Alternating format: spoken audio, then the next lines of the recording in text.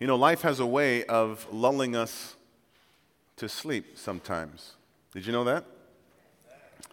What I mean by lulling us to sleep is that we lose focus. We sometimes get distracted from what is most important.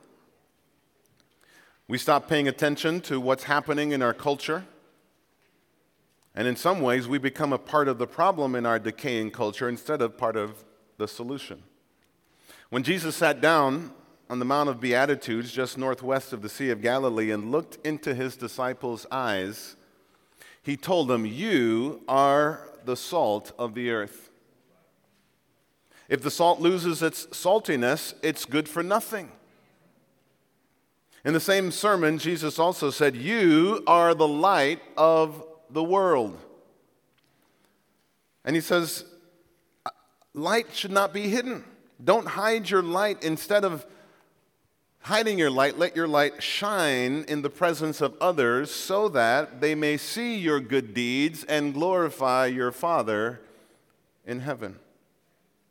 Our Lord Jesus has given us, his church, a clear mandate and responsibility to make Christian disciples in every generation and among every culture of people. In so doing, we infect the culture with the life-transforming message of the gospel. That life-preserving message of the gospel. It is the gospel of our Lord Jesus Christ at work in us and through us that is the light in this very dark world. It is the gospel of our Lord Jesus Christ at work in us and through us that is the preserving salt of this decaying culture. And so the obvious question for us is, how are we doing in being salt and light? How are we doing individually? How are we doing as a church collectively? Well, we can look around and see the empty seats in our sanctuary today, waiting to be filled with your unchurched friends, neighbors, co-workers, and family members and schoolmates. So the question is, will you and I take personal responsibility to fill one of those seats even this year? Before the year is out, would you say, I'm going to take responsibility to fill this empty seat next to me or in front of me or beside me or behind me? Now today I'll need a much longer introduction than usual to lay a foundation for this message. So hang in there until we get to the meat of the message. Today I want to once again call us to faithfully be about the Father's business. But I've recently realized that to be faithful and effective in God's business, we must understand our times and know what to do. And that's the title of this message, Understanding Our Times and Knowing What to Do. In case you haven't noticed, Christianity has been under attack right here in these United States of America in the last 30, 40 years. I've seen documented cases of churches being discriminated against by Chicago City Hall, no less. I have friends who are Christian attorneys who represent those churches by fighting for their equal rights under the law. Less than 10 years ago, for example, Pastor Frank Teasdale was arrested by Chicago police for simply handing out gospel tracts in a public square. In May 2011, Judge William Hart ruled that Pastor Frank was wrongfully arrested. Now think about this, the assault on the traditional Judeo-Christian definition of marriage that we have suffered in this country in recent times. Since the legalization of abortion, over 54 million innocent babies have been slaughtered in their mother's wombs, and many even outside of their mother's wombs just after birth. Recently, Governor Andrew Cuomo of New York State signed a bill that would make it easier to kill babies born alive after a failed attempted abortion. Shameful. And many people cheered as the governor signed that murderous bill into law. Look what's happened to both the Boy Scouts and the Girl Scouts in America. Godless leaders of those once great institutions have ripped out the godly principles that once guided them. And I could go on and on pointing out to the many examples of the way Christianity and the church has been under attack. But let me bring it home to the church with one more illustration. What about the millions of children who are being raised in our Christian homes and our Christian churches and in Christian youth ministries? Why are so many of them leaving the church and their faith behind once they go off to college? Why is that? And then, it's a really a very interesting thing. Recent polls state that about 75% of children raised in the church leave the church once they leave home for college. What is it about our current times that allow such things to take place in what many people used to call a Christian nation? I want to suggest to you that we are fast becoming, if not already there, a post-Christian nation. By that I mean that most people in America today no longer have a Judeo-Christian worldview. Your worldview is like a pair of glasses through which you see and interpret everything around you. Listen to what President Barack Obama said while he was still a senator. He said, "Whatever we once were, we are no longer a Christian nation, at least not just. We are also a Jewish nation, a Muslim nation, a Buddhist nation, and a Hindu nation, and a nation of non-believers," end quote. It used to be that public schools in America read and taught the Bible in public schools. And teachers and students prayed in school. And then there came a time when schools would no longer teach the Bible, but they allowed children to be released to their local houses of worship for religious instruction. A man named Don Ohanis from Moody Church, who's been attending our church recently, told me that he used to attend the former Stewart Elementary School right behind our church, which is now the Stewart Lofts apartments building. And he attended that school. He's now a man in his 70s, but when he was in elementary school, he attended there. And he would remember being released from school for the hour of religious instruction, and he would come into this building at the former church that owned and occupied this building, called the North Shore Congregational Church, to receive religious instruction in the middle of the day, in the middle of the school day. And then after that, he would go back into his classroom at his school at Stewart. Some students went to their Catholic church or Jewish synagogue in Uptown, and he and other Protestant students came here because it was the closest school or church to the school. But we all know the sad reality is that prayer and the Bible have been kicked out of public schools today. They have been replaced with the religion of scientific humanism or naturalism. And we humans have become so smart in our own achievements and discoveries that we no longer have any need for faith in God because science now explains everything. At least that is the thought. It's ironic, but just about the time we got so smart and began putting the Bible and prayer out of schools, we also began to see a surge in teen unwed pregnancies, gangs, drugs, guns, dropout rates in our public schools. In his book, Gospel Reset, Salvation Made Relevant, Ken Ham opens our eyes to help us understand our times and know what to do. He clearly points out that the fact that our culture has changed. Therefore, how we present the gospel must also change. Since most people in our current culture no longer have a Christian worldview, they will not understand or accept the way we communicate the traditional message of the gospel. Now, let's be clear. The gospel is a constant, which means the gospel never changes.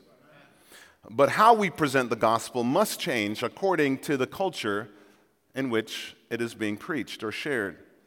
For example, when America's evangelist Billy Graham used to preach, tens of thousands of people flocked to hear him, and tens of thousands went forward to receive Christ after his meetings. Ken Ham says that's because most people during those days were heavily influenced by the Christian worldview.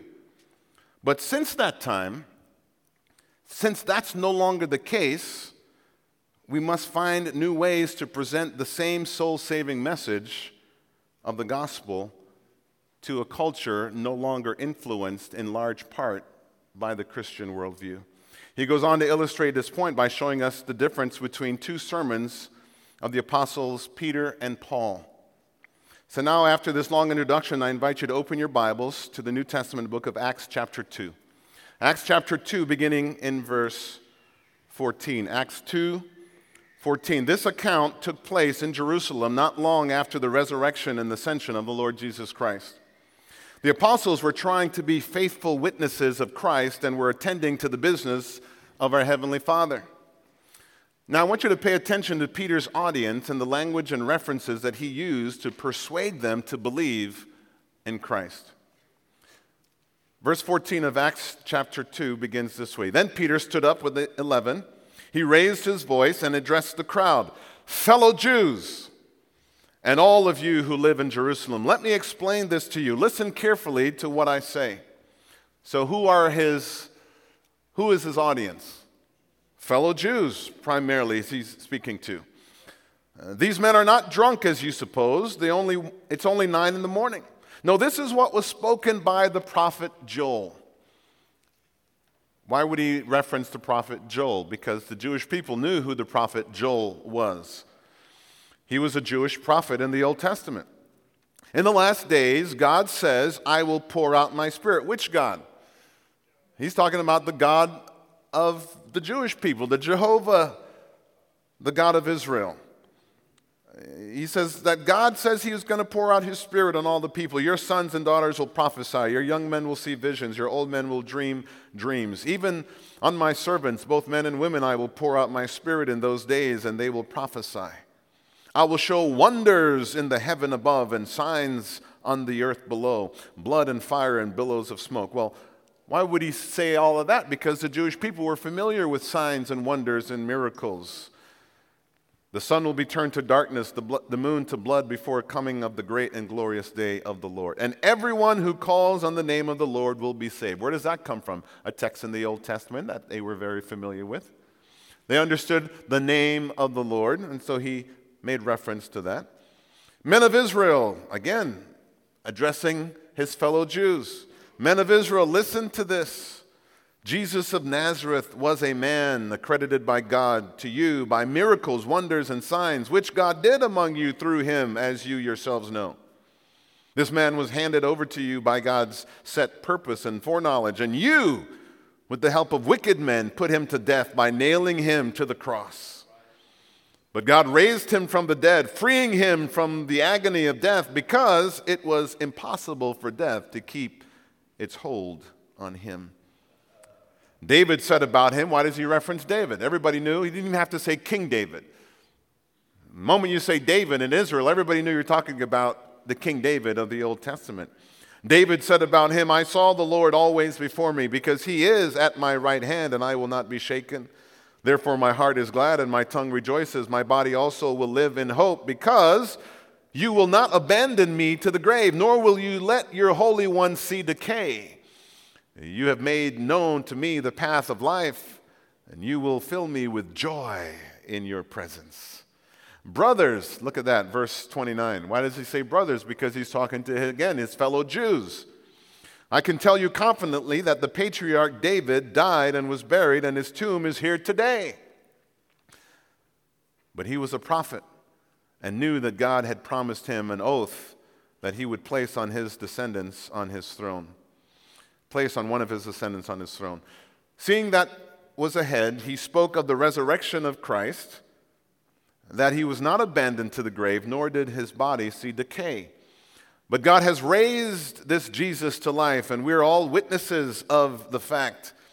Exalted to the right hand of God, he has received from the Father the promised Holy Spirit and has poured out what you now see and hear. For David did not descend to heaven, and yet he said, the Lord said to my Lord, sit at my right hand until I make your enemies a footstool for your feet. Therefore, let all Israel be assured of this. God has made this Jesus, whom you crucified, both Lord and Christ. That's Peter's preaching. That's his message to the people gathered there in Jerusalem during the day of Pentecost. And by the way, the scripture says, you might be interested if you read the rest of that passage, you'll see how many people responded to Peter's message. Thousands, the Bible says. I think 3,000 responded to his message and gave their lives to Christ, were baptized and added to the church. So we can see clearly that from the beginning to the end of his message, Peter carefully crafted the gospel message using language and references that was very familiar to his fellow Jews. The Jewish worldview included God as creator, man as sinner, in need of being reconciled to God. So Peter didn't need to rehash all of that. That was an assumed knowledge of the Jewish people. Peter understood that there was, however, a gap in their understanding which led them to reject the claims of Christ and to turn him over to the Romans to be crucified. And so he used the Jewish Old Testament terms and references to build a bridge spanning the gap of understanding so that they would have another opportunity to believe and repent with better understanding of who Christ is and what he came to do.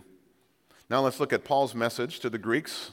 Later on in Acts chapter 17, you can flip your Bibles over there. Acts 17, beginning in verse 16. Once again, pay attention to his audience, the audience of the Apostle Paul this time, and the language and the references that he uses to build a bridge of the gospel to the hearts and minds of his audience. Verse 16 of Acts chapter 17, while Paul was waiting for them in Athens, he was greatly distressed to see the city was full of idols. So Paul is not in Jerusalem where Peter was preaching. He's now in Athens among, who lives in Athens? The Greeks. He was among the Greeks. And the Greeks were famous for the many idols they had. They were a people full of idolatry, and they had a god to cover every area of life, just in case, they had a god for traveling, they had a god for healing, they had a god for business, they had a god for marriage, and had a god for children, they had a god for paternity and maternity, and for fertility, and for all these different things. They had different gods. And they had these statues. And when we were in Israel, we actually saw some of the Greco-Roman cities, the ancient Greco-Roman cities that were built in Israel, and we saw some of those statues, those ancient statues to the ancient gods that were uncovered there. Marble statues still today from the ancient world, littered all over Israel in the various holy sites and cities. Verse 17, so, Paul says, he reasoned in the synagogue with the Jews and God-fearing Greeks, as well as in the marketplace day by day with those who happen to be there. So the Apostle Paul is reasoning in the synagogue, which is where Jews are, but then also among the God-fearing Greeks, as well as in the marketplace day by day with anyone who happened to be there. Verse 18, a group of Epicurean and Stoic philosophers began to dispute with Paul. And some of them said, "What's this babbler trying to say?" Others remarked, "He seems to be advocating foreign gods," and they said this because Paul was preaching the good news about Jesus and the resurrection. And then they took him, they brought him in a meeting to the Areopagus. That's a place that still exists today. You can go there. My daughter and I have been there, and you can go up to Mount Olympus and look down on the Mars Hill, where there was an Areopagus, or the Agora marketplace, and the ancient ruins are still there. And you can go and visit this very place in Acts 17, where Paul met with the various Greek philosophers who spent their whole day discussing a lot of new ideas. Okay? And so they said to him, verse 19, "May we know this new teaching, what it is that you're presenting. You are bringing some strange ideas to our ears, and we want to know what they mean." Now, verse 21 tells us, all the Athenians and the foreigners who lived there spent their time doing nothing but talking and listening to the latest ideas. Okay? Then Paul stood up in the meeting of the Areopagus and he said, "Men of Athens," who is his audience? The men of Athens. "I see that in every way you are very religious." So Paul is there now pointing out and commending them for their religiosity. "For as I walked around and looked carefully at your objects of worship, I even found an altar with this inscription, 'To an unknown God.' Now that you worship is something unknown, I'm going to proclaim to you. The God who made the world and everything in it is the Lord of heaven and the Lord of earth, and he does not live in temples built by hands. And he is not served by human hands as if he needed anything, because he himself gives all men life and breath and everything else. From one man he made every nation of men, and that they should inhabit the whole world, the whole earth, and he determined the time set for them and the exact places that they should live. God did this so that men would seek him and perhaps reach out for him and find him, though he is not far from each one of us. For in him we live and move and have our being, as some of your own prophets or poets have said, we are his offspring. Therefore, since we are God's offspring, we should not think that the divine being is like gold or silver or stone, an image made by man's design and skill. In the past, God overlooked such ignorance, but now he commands all people everywhere to repent. For he has set a day when he will judge the world with justice by the man he has appointed. He has given proof of this to all men by raising him from the dead. And when they heard this, when they heard about the resurrection of the dead, some of them sneered. They mocked the Apostle Paul. But others said, we want to hear you again on this subject. And at that, Paul left the council. A few men became followers of Paul and believed. Among them, Dionysius, a member of the Areopagus, also a woman named Damaris, and a number of others. Interesting, you can see the difference in Peter's sermon and Paul's sermon. Different audience, and also a different approach at preaching and teaching, a different approach to building a bridge to the gospel. Now, Paul knew that he wasn't speaking to an audience with a Judeo-Christian worldview, and so instead of assuming a Jewish religious background, he assumed a pagan religious one. He complimented them on their religiosity, and then he capitalized on one of their statues to the unknown God. By claiming that unknown God statue as the God of gods and the creator of the universe. Paul then went back to Genesis, the first book of the Bible, which is a foundation of the gospel that we all believe and preach. You see, the Greek religious worldview knew nothing of the Judeo-Christian God as creator, sustainer, and redeemer of the world. The Greek worldview did not include the fall of mankind into sin, the desperate need of redemption and the reconciliation of God. Those are foreign concepts, which is why when the people were listening to Paul, they said, what's this babbler trying to say? They called him a babbler because to them it was just gibberish. It was just so far out. It was unthinkable and unintelligible. But they were curious enough to give Paul a hearing, and so he then went on to explain and build the bridge. But he went, in order to build a bridge to these people who had no Judeo-Christian worldview, he went back to Genesis. Went back to the beginning. Talked about the God as creator. Talked about humans as sinners and the fall. And then the redemption that came through Christ. So this is why the Apostle Paul used a different approach when preaching the gospel of our Lord Jesus. And this is the approach that I would suggest is needed for today. We find ourselves living in an American culture that is more like the ancient Greeks than it is the ancient Jews. We need to once again lay the foundation of creation, sin, and death before sharing the good news of salvation that is found only in our Lord and Savior, Jesus Christ. Otherwise, the gospel makes no sense to the people in a post-Christian culture. Even in the church, polls have shown that adults and youth alike have lost confidence in the authority of God's word. For example, many American Christians don't believe the Genesis account of creation. You know what they believe? It's more like a fairy tale. Instead, they believe Darwin's theory of evolution without realizing that to believe Darwin is to disbelieve God. Because what Darwin's account of how this world and universe came to be is radically different than what God's word says. It's not unlike what happened to Eve in Genesis 3 when Satan came to tempt her. Do you remember what Satan said? He planted the seed of doubt in Eve's mind about what God said and then he flat out contradicted God's word. You see, the bottom line is this: the Judeo-Christian worldview begins and ends with God's word.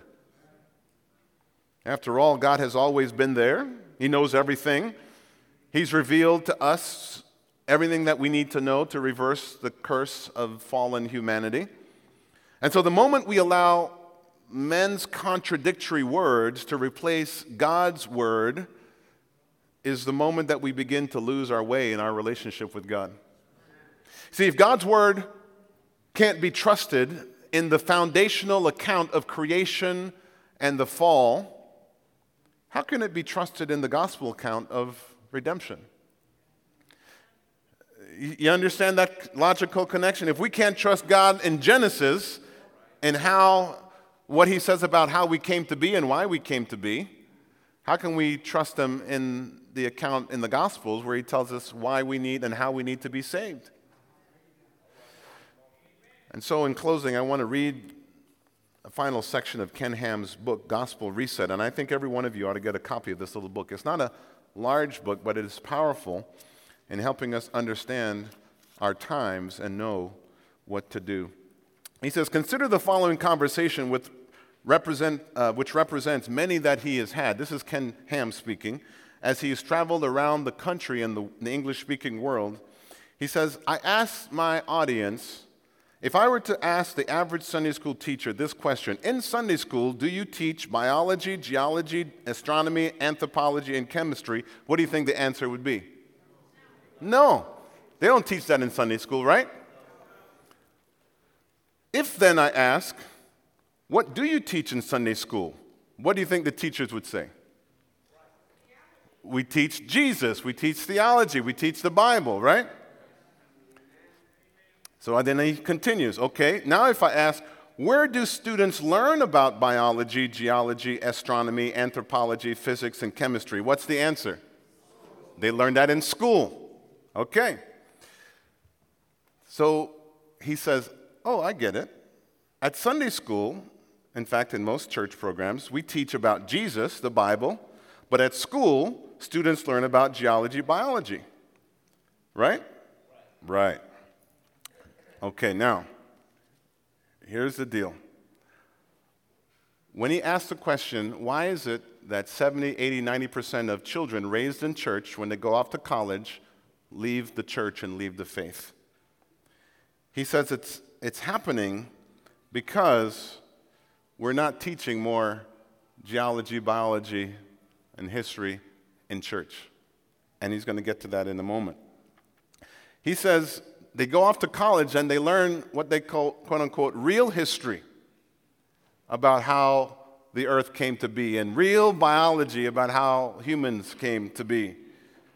And this real history the world teaches encompasses such things as the earth is billions and billions of years old, and we evolved from ape-like ancestors. And some of you would say, yeah, I can look in the mirror and see my ancestors look, right? I can see the resemblance, right? Some of you will say that. Thank you. I'm glad you don't. Because I don't believe that either. That's what Darwin teaches, but that's not what God's word teaches. So he says here, this Big Bang theory brought the universe into existence.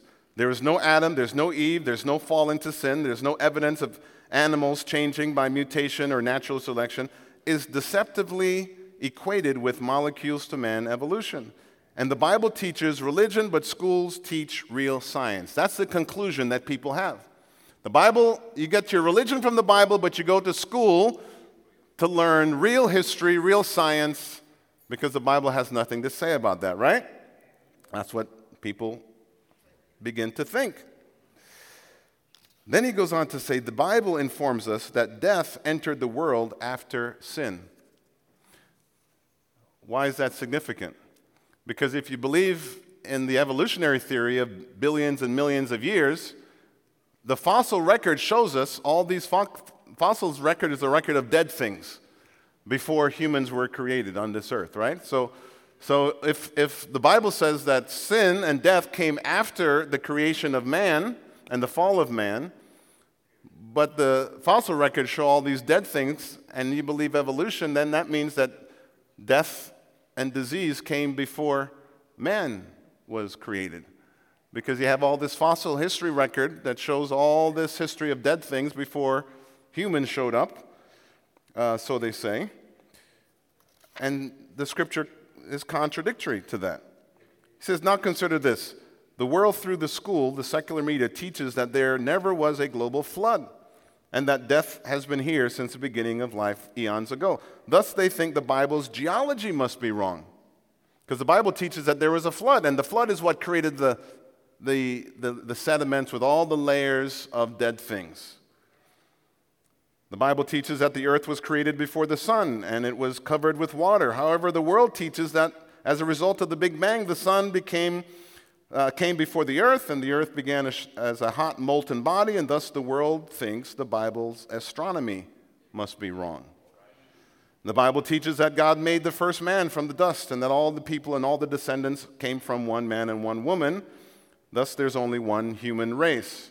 But the world teaches that the various races of people evolved from some ape-like ancestors millions of years ago, and thus the Bible's anthropology must be wrong, they think.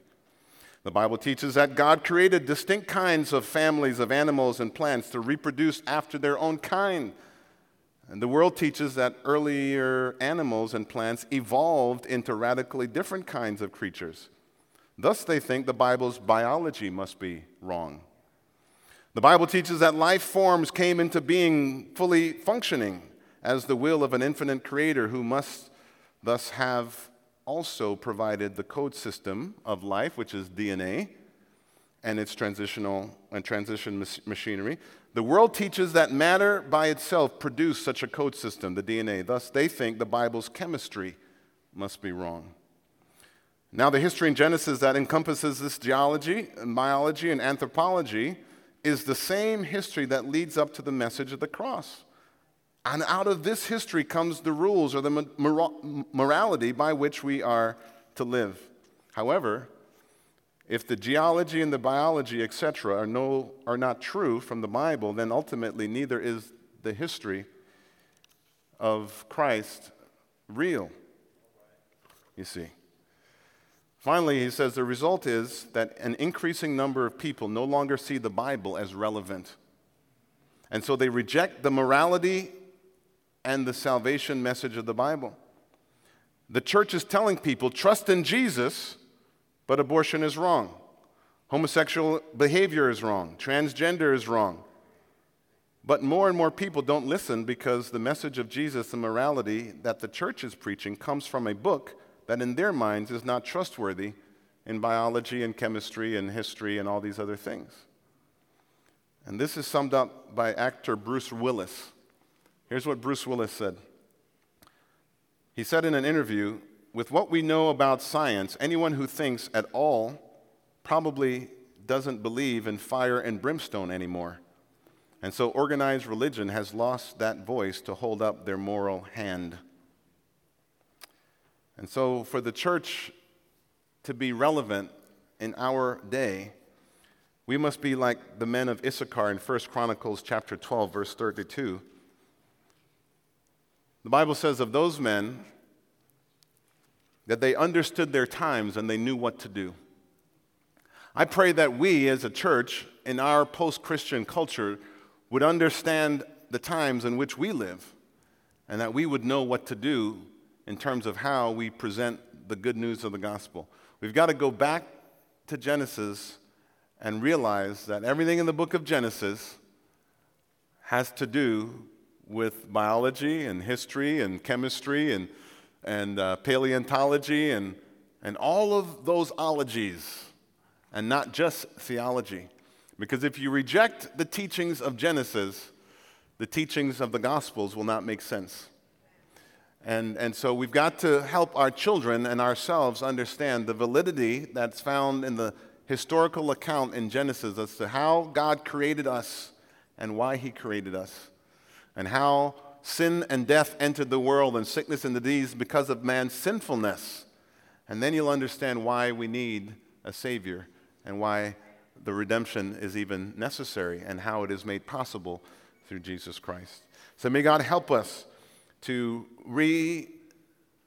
understand what is happening in our culture and why we have drifted so far from where we have been, and how we can reclaim the gospel and repackage the gospel in a way that makes sense not only to our own children, but also to those that we share the gospel with. So may God help us be like the men of Issachar who understood their times and knew what to do. Let's stand as we pray.